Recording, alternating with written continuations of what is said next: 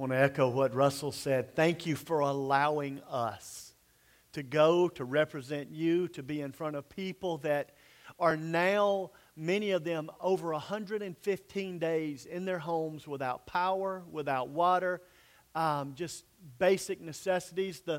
One of the families in here, because of the hurricane, they had lost all their jobs because what they did was wiped out because of the hurricane. So they are now unemployed and looking for to start over. The family where was the lady with the 2 children, that was her house. They had rebuilt it that much since the hurricane. No power, no water, no screens on the windows. So inside the house was literally sleeping under mosquito nets. And if you weren't under mosquito nets, you were doing this the whole time. That's how they were living. The lake that you saw, where we were standing there on the dam and having conversation, that was the lake that was on the news.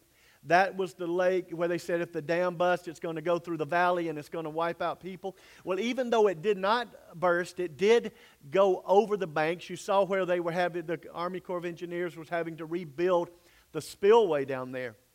But the estimated loss of life just down that valley with the water that did go through exceeds 1,000 people just right there. People are still very much, when we were in San Juan had water and power. As soon as we took off, there was a notification that came across that said, where's the water? What's going on? So it's still very much a land, an island in turmoil, still very much a people that need to be on our minds and need to be in our prayers. It was amazing to me. That little box, it was called the Messenger. It was in the video. It was solar-powered, flashlight, radio, Bible, and messages. People were lining up, and you would not believe the hope, the smiles, the joy that they had of being able to hold that, knowing that there was a light that they didn't have to buy a battery for, a radio where they could get news, and a Bible that they could listen to after dark. It blew me away. It was very, very humbling. So again, thank you. God bless you. Thank you for the opportunity to represent you. Thank you for the generosity that you have in giving so that those things are very much made possible. And can I tell y'all, I am excited about the next 7 weeks at Mount Zion Baptist Church. I'm excited about going through and studying what on earth am I here for. You're going to hear me make reference to this book, What on Earth Am I Here For? The Purpose-Driven Life. I want to tell you that the book is available in the back. It's available in English and in Spanish. You can purchase those, read along, get ahead, and begin to understand why you're here. I came across an interesting passage of Scripture. It's in the book of the Psalms. Go ahead and turn there with me. This is kind of a side note. Today is an introduction. And now for the next 6 weeks after today, we're going to talk about the purposes that God said, this is why you're here. But in Psalm 78, and beginning in verse 5, the psalmist began to write, for he established a testimony in Jacob and appointed a law in Israel, which he commanded our fathers that they should make them known to their children. So it's talking about he, God, established a testimony. He, God, established a law for the people of Israel. And he made them known to our fathers, and he told the fathers to make it known to the children, that the generation to come might know them, the children who would be born, that they may arise and declare them to their children, that they may set their hope in God and not forget the works of God. What this passage of Scripture just simply says is this: the eternal, never-changing God has made available to us His truth so that we who have the truth can give it to the next generation so that the next generations can discover their purpose for being on earth. Their purpose of being in the kingdom of God. Their purpose for living and breathing. And I want to tell you that you today are here. You today are here and hearing this so that you can discover God's purpose for your life and make it known to other people. So, what on earth am I here for? I am here to live my calling. Now, what we're going to do over the next weeks as we begin to explore and to study, we're going to realize that God laid out, I believe, 6 purposes. 5 of them are in the book, and we're going to add the last one on the final week. But based on what this book, this author, Rick Warren, has said, he said that we were made to worship. We just sung about it. We are here for God's pleasure. The first line in the first chapter of this book says, it is not about you. It is about God. It is about His pleasure, His purpose, His work, His name, His kingdom. So we're going to talk about worship, and we're going to try to learn how to express ourselves every week, not just in the emotion of the hand in the air or the voice being elevated to a higher level, although that is part of it. We're going to learn that when we wake up in the morning, we give God the day and we say, God, I want to use this day for your pleasure. So God says that we are made to worship. We're made to fellowship. We're made to have relationships with people. One of the comments that came over and over to us while we were in Puerto Rico, it said that what used to not matter to us matters now. And they were talking about people. They were talking about relationships. It's amazing. When you go into the city of San Juan, it's an amazing compilation of people in a very small amount of space. And the Walmart is 3 stories because everything goes up because there's not enough room to go out. And so people were living within literally conversations distance of one another, but they weren't connected. And after the storm, and when everything and it was all stripped away, people were interested in God and they were interested in their neighbor. Have you noticed something, that there seems to be an all-out assault on humanity right now to be divided, to be different, not to be together, to look for all the ways that we should not get along or all the ways that we should not hang out? Can I tell you that that is part of a master plan? It's part of Satan's master plan. He says that he comes to kill, he comes to steal, he comes to destroy. He comes to take away the very things that God said are so important for you as humanity. I am important to you, he said. We are important to one another. And you say, well, can you give me something there that can prove that? Yes. When Jesus was talking to the Pharisees and the teachers and the smart people of the day, and they were trying to trip him up, they were trying to make him look silly in front of his peers, he said, you know, there's a whole bunch of laws, Jesus, back there in the Old Testament. Out of all those 613 laws that are back there in the Old Testament, how about you give us the one that's the most important? And Jesus, just in the true Superman, pull your shirt open and say, I'm the man fashion, looked at him and said, I tell you what, the greatest commandment is to love the Lord your God. And then he slipped in there and he said, and the second is like it, love your neighbor as yourself. And he said, if you'll love me and you'll love people, all the other 611 will fall in place. So what on earth am I here for?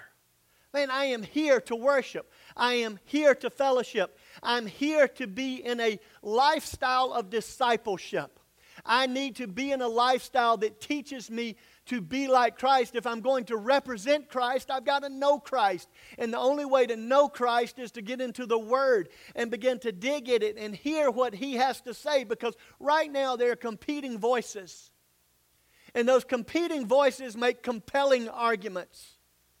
And those competing voices that make compelling arguments are causing people to commit to ways that are not pleasing to God. And we've got to hush the chatter. You know, noise reduction headphones. You know what I'm talking about? Those headphones you put on and the only thing you hear is what you want to hear. Well, the Word of God is a noise reduction headphone. The Word of God is something that we put on, and when we put it in us, and we put it around us, and we begin to interact with people, we lose what does not matter, and we begin to focus on what matters, and it begins to transform how we live. So there's worship, there's fellowship, there's discipleship. Now you listen to me. When I'm right with God, and when I'm right with people, and when I'm in the Word of God, the next thing that is important to God is ministry. That's serving one another. I am here to worship. I'm here to fellowship. I'm here to be discipled, and I'm here to serve people. I'm here to be God's hands, God's feet, God's voice. Can I tell you that in Puerto Rico, a bottle of water in your hand, when we returned the rental car at the airport in a major metropolitan area of what we would call the United States, the lady at the rental car place, there was an unopened bottle of water, and she said, "Do you want it?" And Russell said, "No, we can't take it through the airport. We're just going to leave it." She grabbed that bottle of water like it was gold. A bottle of water. How many times do you open a bottle of water, take a few swigs, set it down, and think, it's water? Man, it's serving people. It's worship, it's ministry, it's discipleship, it's fellowship, it's evangelism, it's reaching the unreached, telling people that there's hope. Then in the middle of all of it, there's life. And that life comes through the person of Jesus Christ. And we're going to add prayer. It's communicating with God. It's calling on God and saying, "Here is my need." It's calling on God and saying, "God, here's my neighbor's need." It's calling on God and saying, "Lord, I want to know you." It's calling on God and saying, "Lord, I hear so many things going on, and this and that is happening, and this is being tweeted, and that's being said on this side, and that's being said on that side. God, you said you are truth, and that you're not the author of confusion, that you are the way and the life. And God, I need to know way, and I need to know life. And if I'm going to do that, I got to know you." So that's where we're headed. We're headed to a place that says, in the middle of it all, this is how you live it out today in a way that's pleasing to God. So yes, so that the next generation will know, so that we can begin to live our calling. Romans 8:28 is a verse that probably most people in this room today could just stand up and say, "Oh, it says this." And just you would rattle it out. But you know how it goes. It says, "And we know that God causes all things to work together for the good of those who love Him." And we like to stop there. We like to stop there and say, "Oh, that happened. God causes it to work together for good because I love Him. God causes this to work. When I hurt somebody, God causes this. When I'm the one that's hurt, when I'm the victim, when I'm the one where circumstances are not working out right, God's causing it all to work together for good." And oftentimes we stop there and we say, "Oh, because we're called to love Him." But if you keep going, the second half of that verse says, "God causes all things to work together for the good of those who love Him and are called to His purpose." Now you see, that's a whole nother level. Because God causes, go God, all things, woohoo, to work together. Good, that's awesome. And I love Him. But see, it's more than just saying with my mouth, "I love you, God." It's actually stepping into the arena of the fight and saying, "And now I'm called according to your purpose. And I'm going to fight against untruth. I'm going to fight against evil. I'm going to fight against apathy. I'm going to fight against wandering. God, I am yours. And Lord, what you bring into my life, I'm going to embrace it." Because now I'm going to go back to the first half that it says, "And God causes all things." We can worship Him because of that. We can love Him through that. But we take this word "called" because the Scripture tells us over and over again, if we're a child of God, we're called by God. So if calling is important, then we need to understand what it is. It's the Greek word kaleo, K-A-L-E-O. It means to be set apart, to be destined for a purpose. It means to be sanctified. It's used over and over. over 100 times in the New Testament. And it's the reason that God created you. He created you to be called to serve Him. So kaleo, every one of you, if you're a child of God, you're not an accident. You're not a mistake. You're not junk. He calls us in all shapes and sizes, all socioeconomic brackets, all ethnicities. He's looking at it and says, I'm calling you to live as a family, to serve me so others might know who I am. You know, really and truly, the Bible is literally the story of God calling people. It's God calling Noah to build a boat, and he does it. It's God calling Abraham and saying, go to a land I will show you. It's God calling Moses and saying, set my people free. It's God calling Nehemiah and saying, rebuild a wall. It's God calling Isaiah and Jeremiah and Ezekiel and Daniel and Hosea and Joel and David and Solomon. And in the New Testament, it's God calling Peter, Paul, and Mary to serve Him. And if you got that, you're way too old now.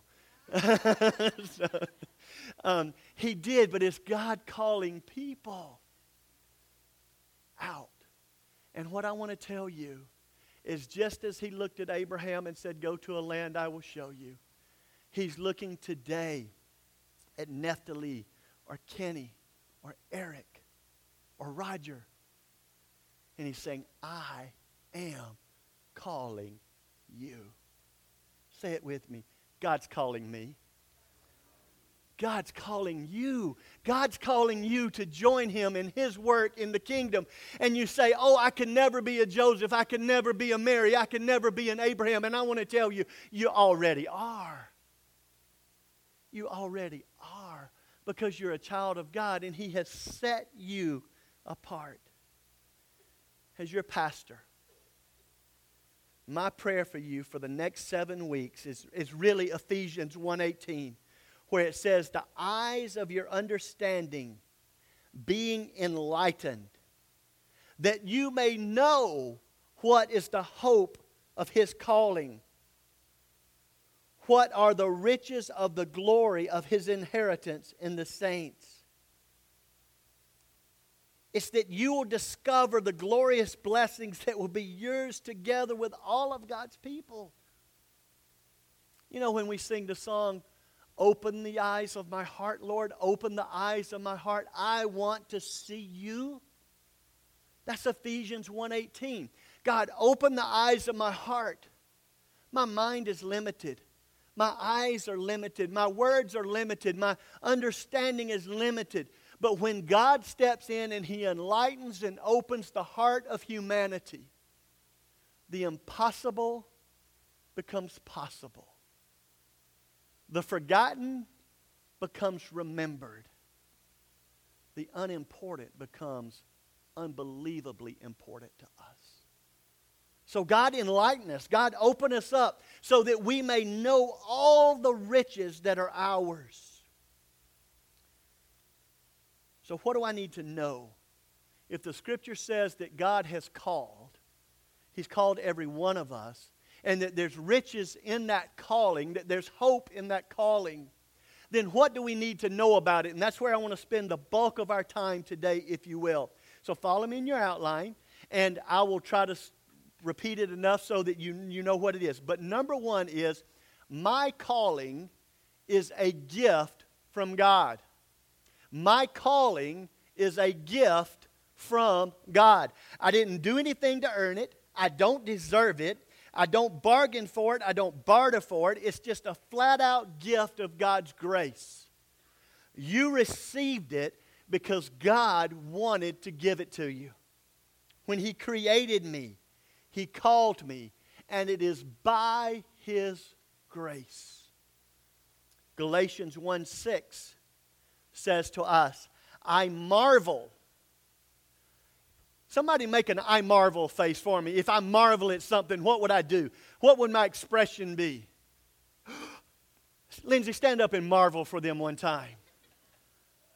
Like, wow, I have marveled at this. It is amazing. Paul says, I marvel.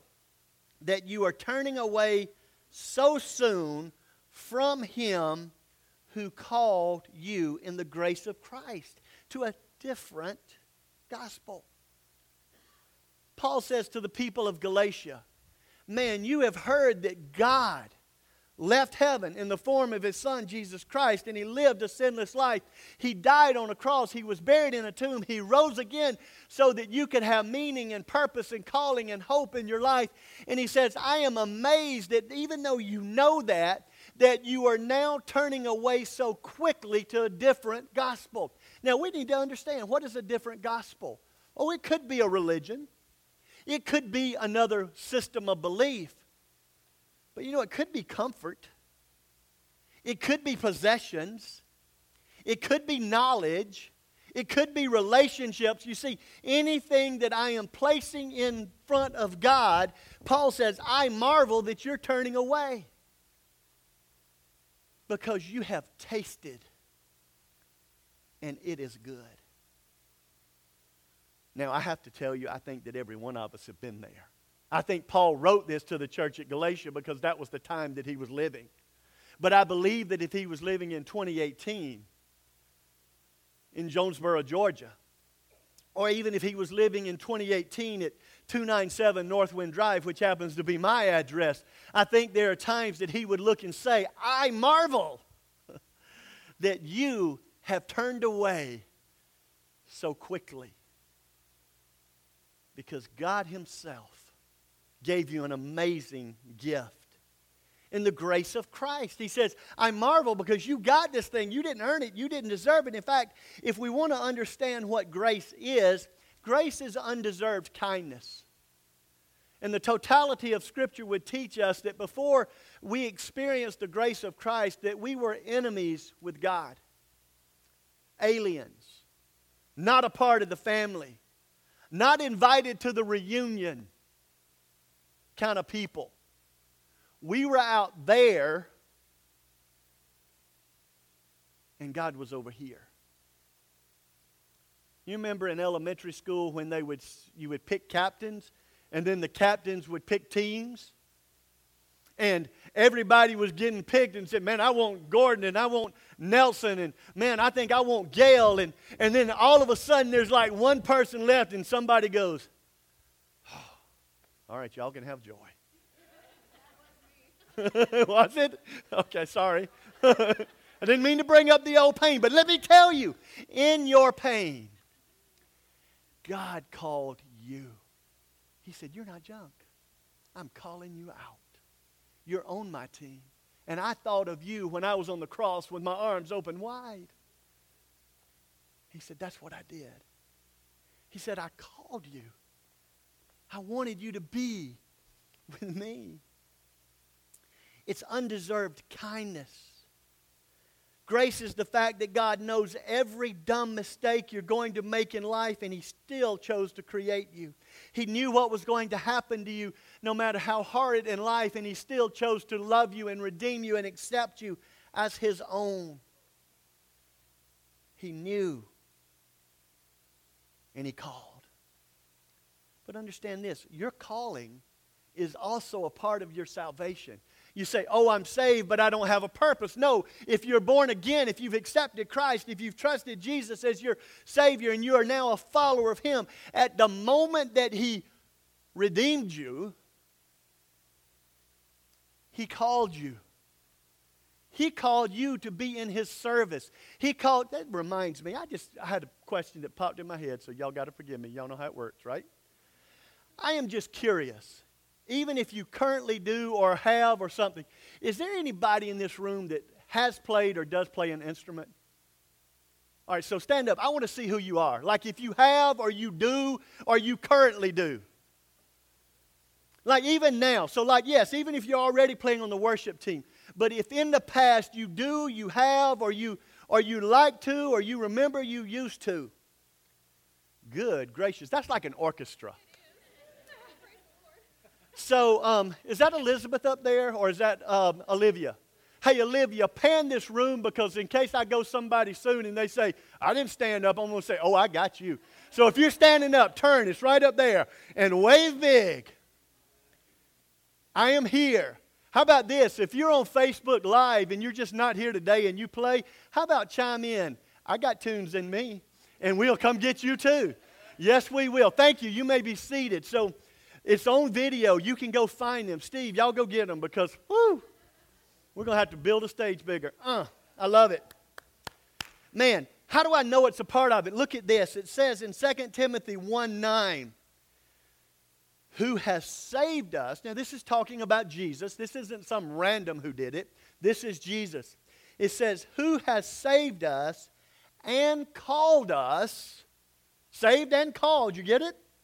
Like redeemed and put into action. Like you're on the first team. Like you get in the game. You're actually playing in the game. He says, he saved you. He's called you.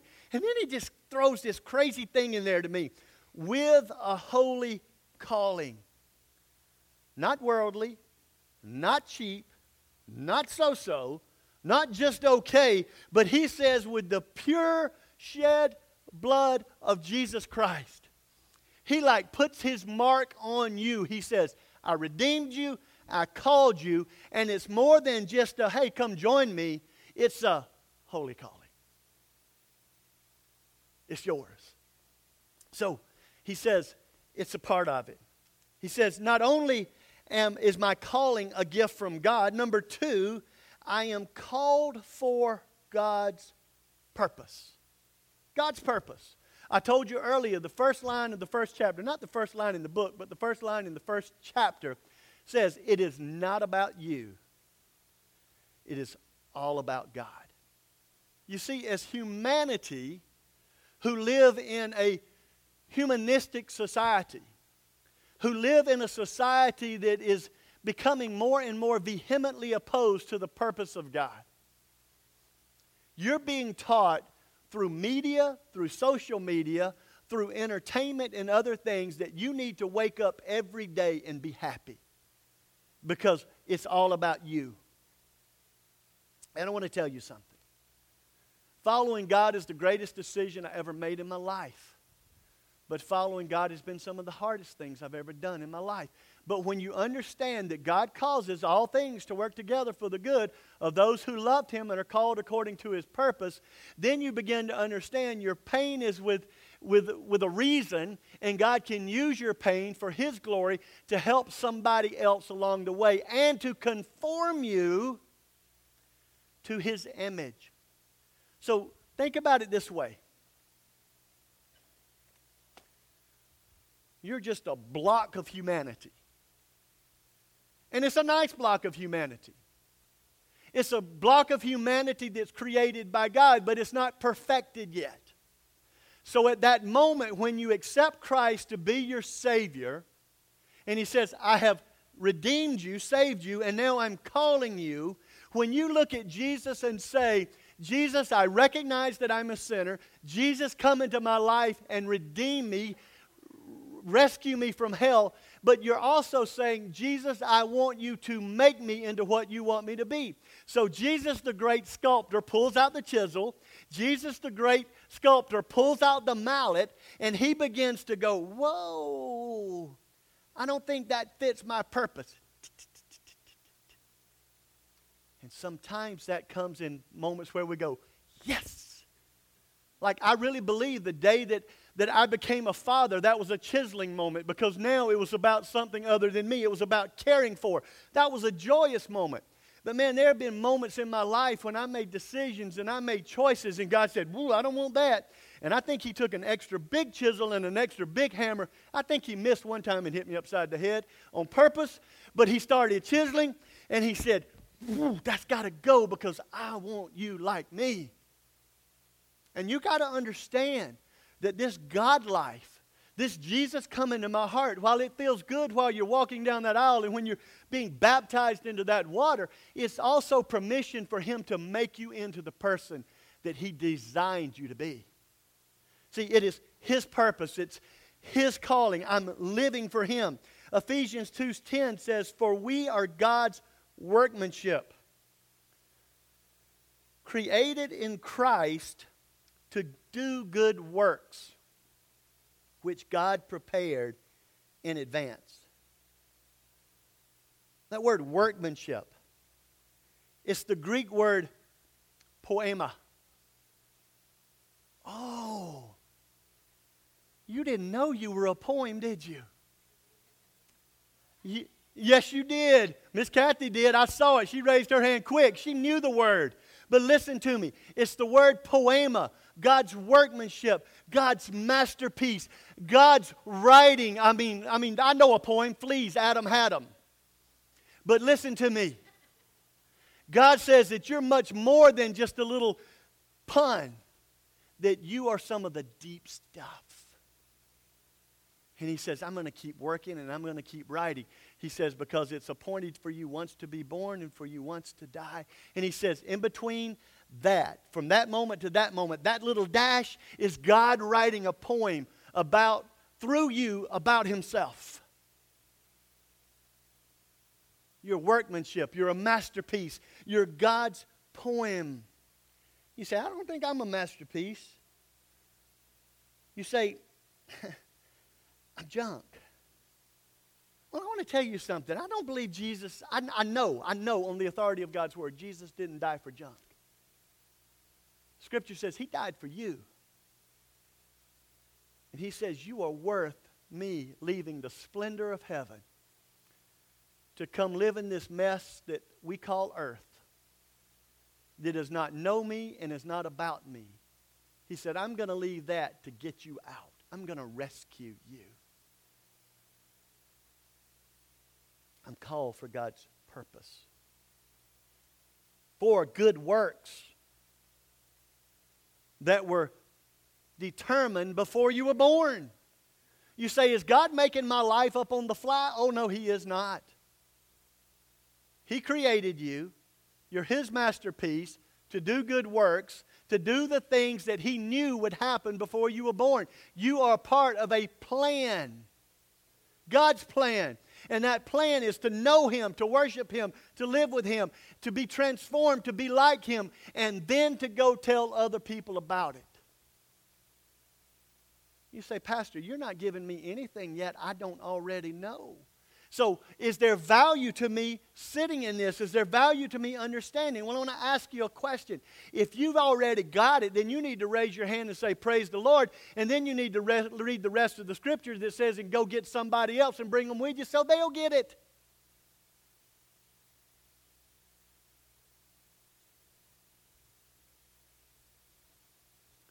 I'm called for God's purpose. God chose my calling before I was born. It's a gift from God. I'm called for His purpose, not mine. And my calling was before I was born. That's number 3. Galatians 1:15 says, but when it pleased God. So what does that mean? When it pleased God. Read the next line. I think it says, He separated me from my mother's womb. When your appointed time to enter this earth as a living, breathing, viable human being outside of the womb, when it pleased God, so when God knew it was going to happen, it says when it pleased Him, He separated you from your mother's womb. In other words, you came out, mama goes, ah! Doctor goes, baby goes, wah! At that moment, when that happened, God said, at that moment, I called you, and let's keep reading because He says, when it pleased God who separated me from my mother's womb and called me through His grace. It pleased God in His kindness to choose us. It pleased God in His kindness to call us before we were born. What undeserved mercy.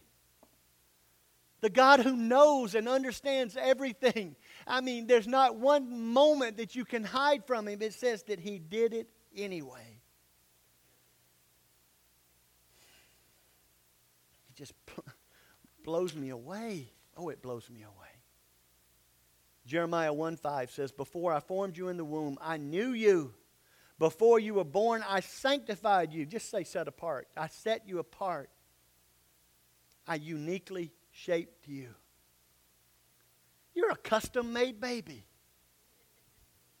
I mean, think about that. It wasn't like this little stamp that was like this mound of humanity was going by and it went, and we came out. No, there's the craftsman, the poem writer is sitting there and he's making a masterpiece, and that masterpiece is you.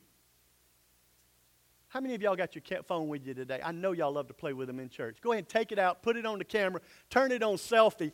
Take that picture right now and say, I'm a masterpiece. I mean, you are like Mona Lisa to Jesus. That is an amazing thing to me. But that's what he says. We were created. Isaiah 44:2, he says, I'm your creator. You were in my care even before you were born. Do you get it?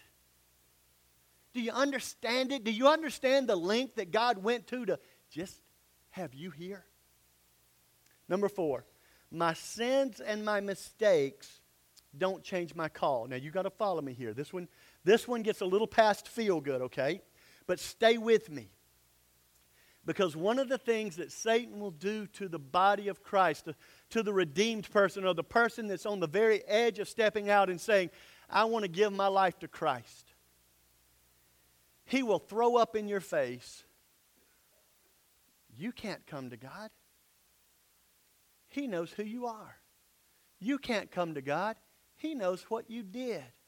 You can't come to God. He knows what you think. And I know He loves everybody else, and I know what the Scripture says, but He didn't mean you. And that's a lie. Because the Scripture says, for God so loved the world that He gave His only begotten Son, that whoever believes in Him does not perish, but has everlasting life. Romans 5:8 says, while we were still sinners, Christ died for us. 1 John 1:9 says, if we confess our sins, He's faithful and just to forgive us and to cleanse us from all unrighteousness. You cannot get so far from God that you can't come back to God through the blood of Christ when there is confession, repentance, surrender to Him. So, your sins and your mistakes do not change your call. Now listen to me. Your sins and mistakes have consequences.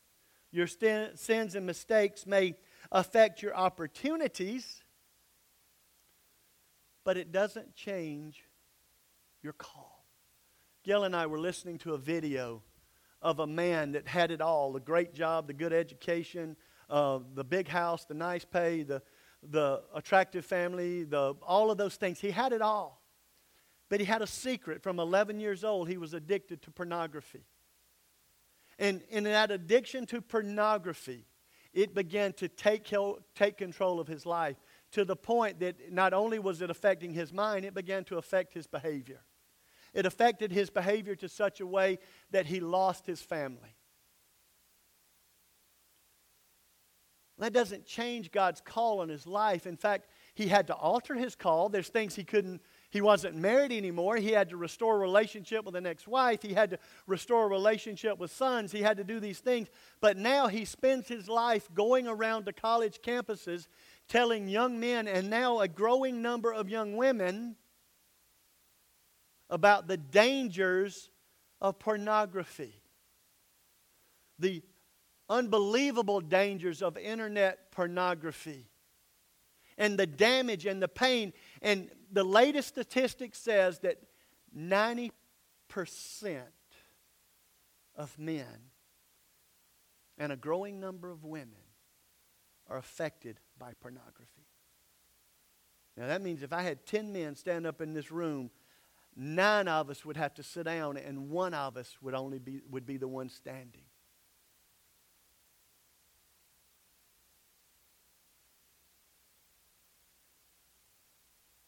Your sins and mistakes do not change your call. It may affect your call. But whether you messed it up or somebody messed it up, no matter how dumb you've been in the past, it hasn't changed. Because God says, I am causing all things to work together for the good of those who love the Lord, who are called according to His purpose. So if I am in a place where I've blown it, I've got to come to God and say, cleanse me, forgive me. I have to go to people and say, forgive me. We have to live a lifestyle of repentance. And we have to come to Him. And the Scripture says that God can restore the years the locusts have eaten.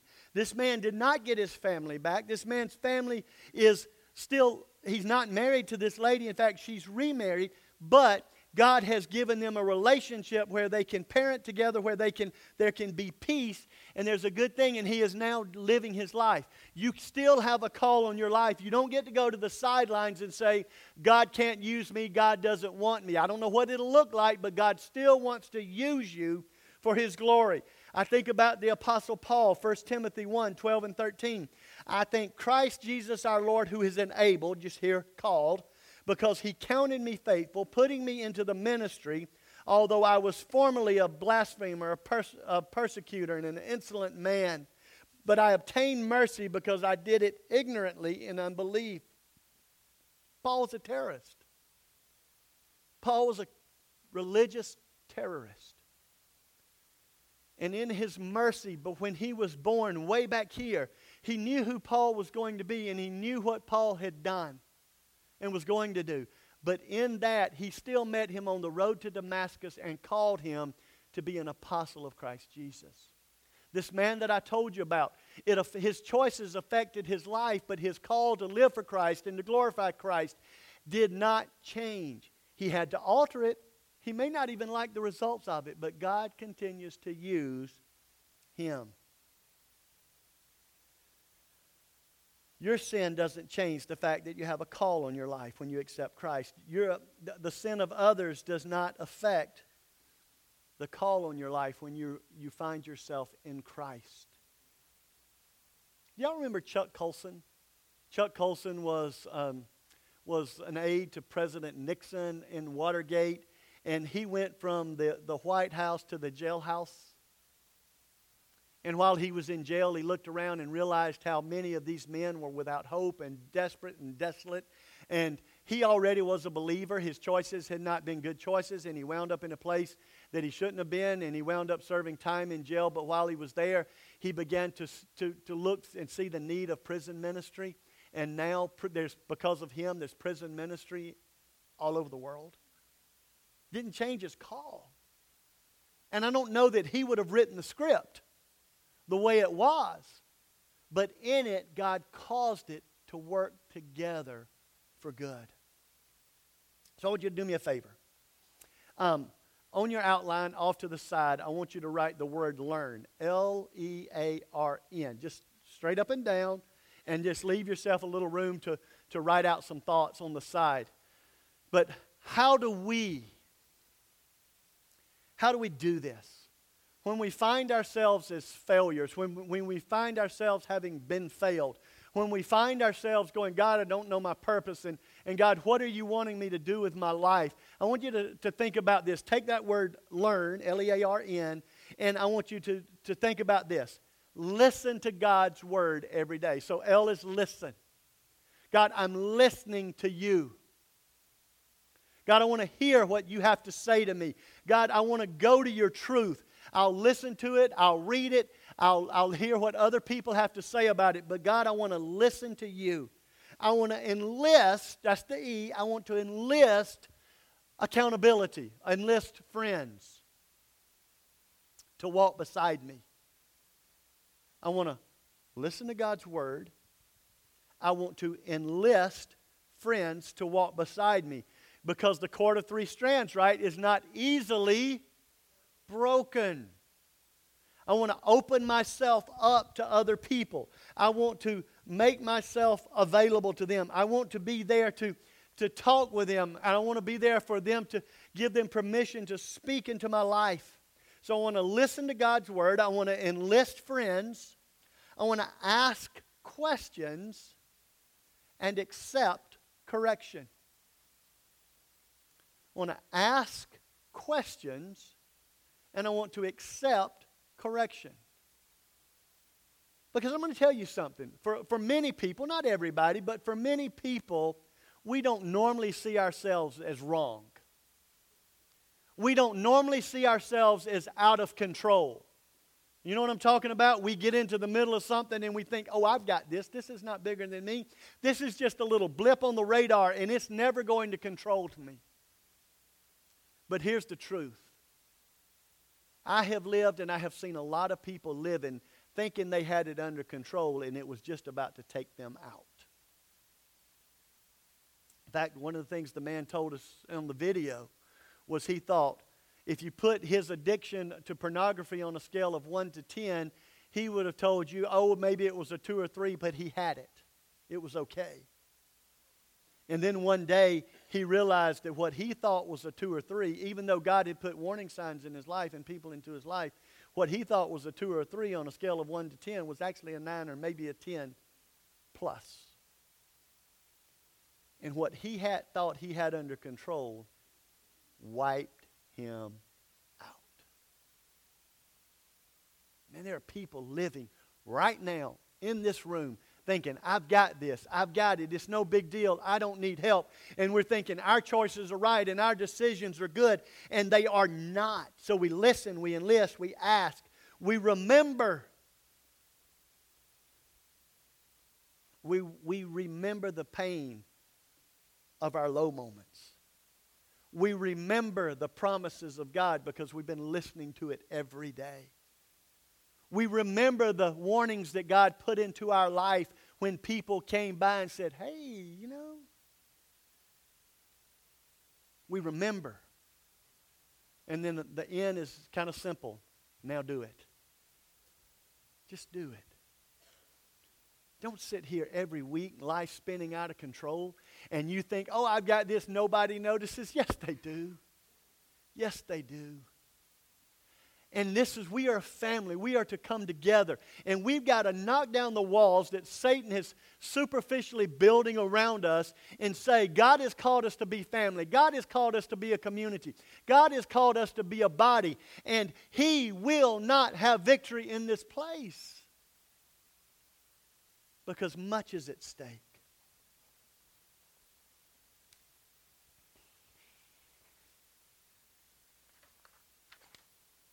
Do I have one left? Do y'all agree with me? Excellent.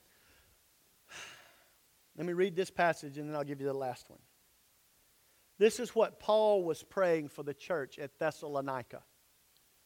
It's 2 Thessalonians 1:11. He said, this is why we always pray for you. I don't think I put that in the outline. You may need to write that down. 2 Thessalonians 1:11. This is why we always pray for you, asking our God to help you. Do we need help? I need help. We're asking God to help us live the kind of life He called you to live. In my strength, in my power, by my own accounts, I cannot live the life that God called me to live. I need you praying for me. God, strengthen him, empower him so that he will live the life that you've called him to live. I need to pray for you. God, strengthen them, empower them so that they will live the life that you have called them to live.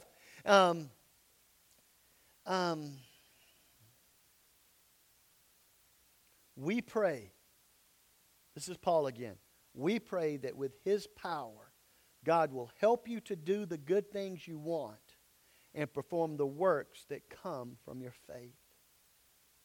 Notice, do the good things, perform the works. God will give you the power. And here's the last one. This is number 8. There's a prize for living out your calling.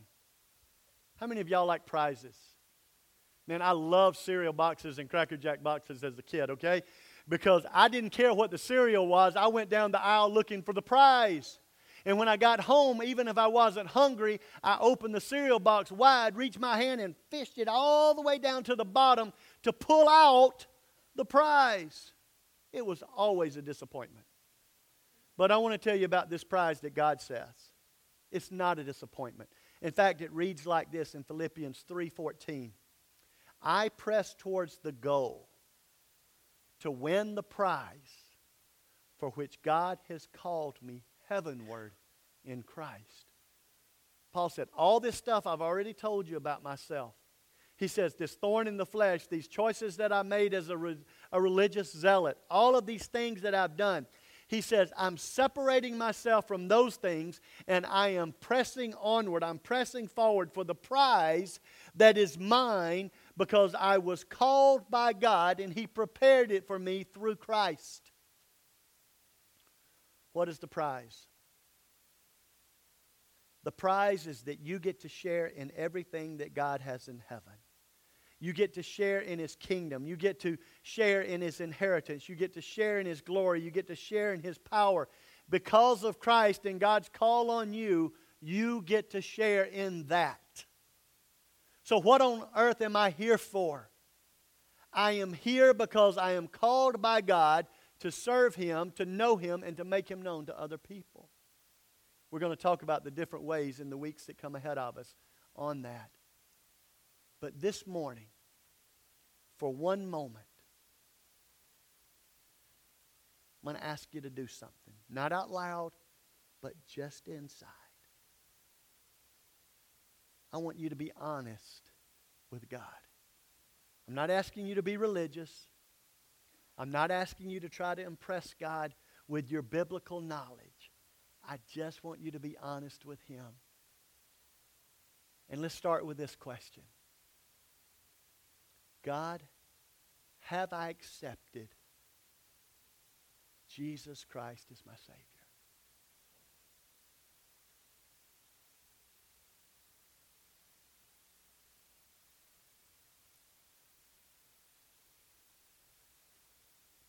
God, am I willing to let You control my life?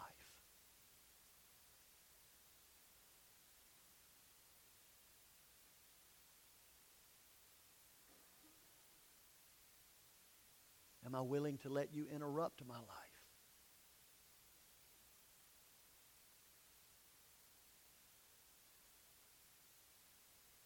God, am I willing to believe what You say about me?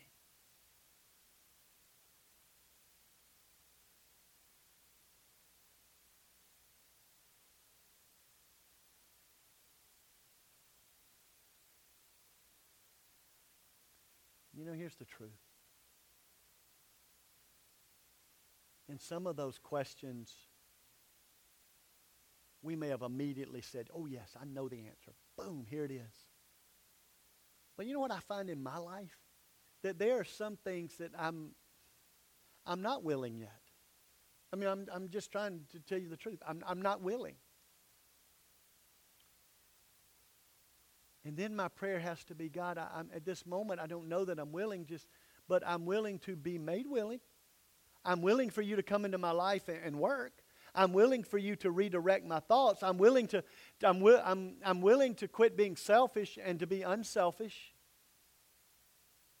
and to trust You.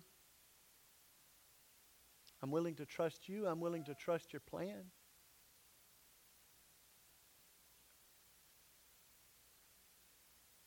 So, Father, here we are. We're here with a whole lot of information that, if embraced, can lead to transformation. We're here with really at an intersection. We must decide. You said it, choose today who you serve. We must decide what we're going to do now. What's next? How am I going to go forward because I'm responsible for the truth that I know? So I begin with thanks. God, thank You that You made provision for us.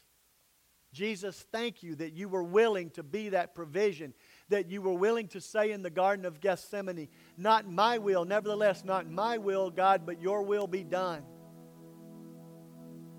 And Jesus, thank You that You went to that cross, endured the pain, publicly lived out the shame, willingly gave up Your life, letting a whole lot of people think they had won.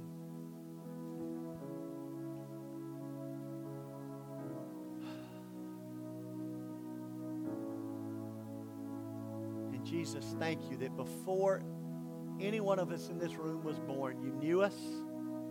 We were not an accident.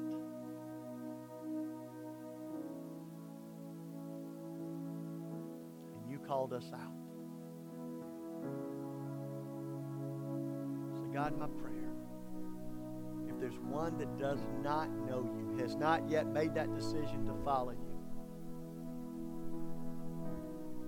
God, would You let them recognize what has already happened, that You have called them out, that they would come and say, today's the day I want Jesus in my heart.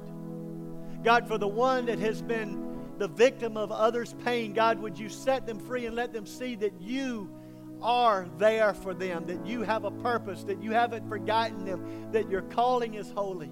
God, for the offender, Lord, would you cause them to surrender, cause them to say, forgive me and cleanse me, to repent and to begin to walk towards you. Lord, for broken relationships and families. God, today, would it be the first day towards a reunion? God, for those living in addiction, God, you said that you have come to set the captives free. And that's all addiction is. It's a jail. And God, you have said that you have come to set the captives free. So, God, through the blood of Christ this morning, we boldly ask, will you set us free?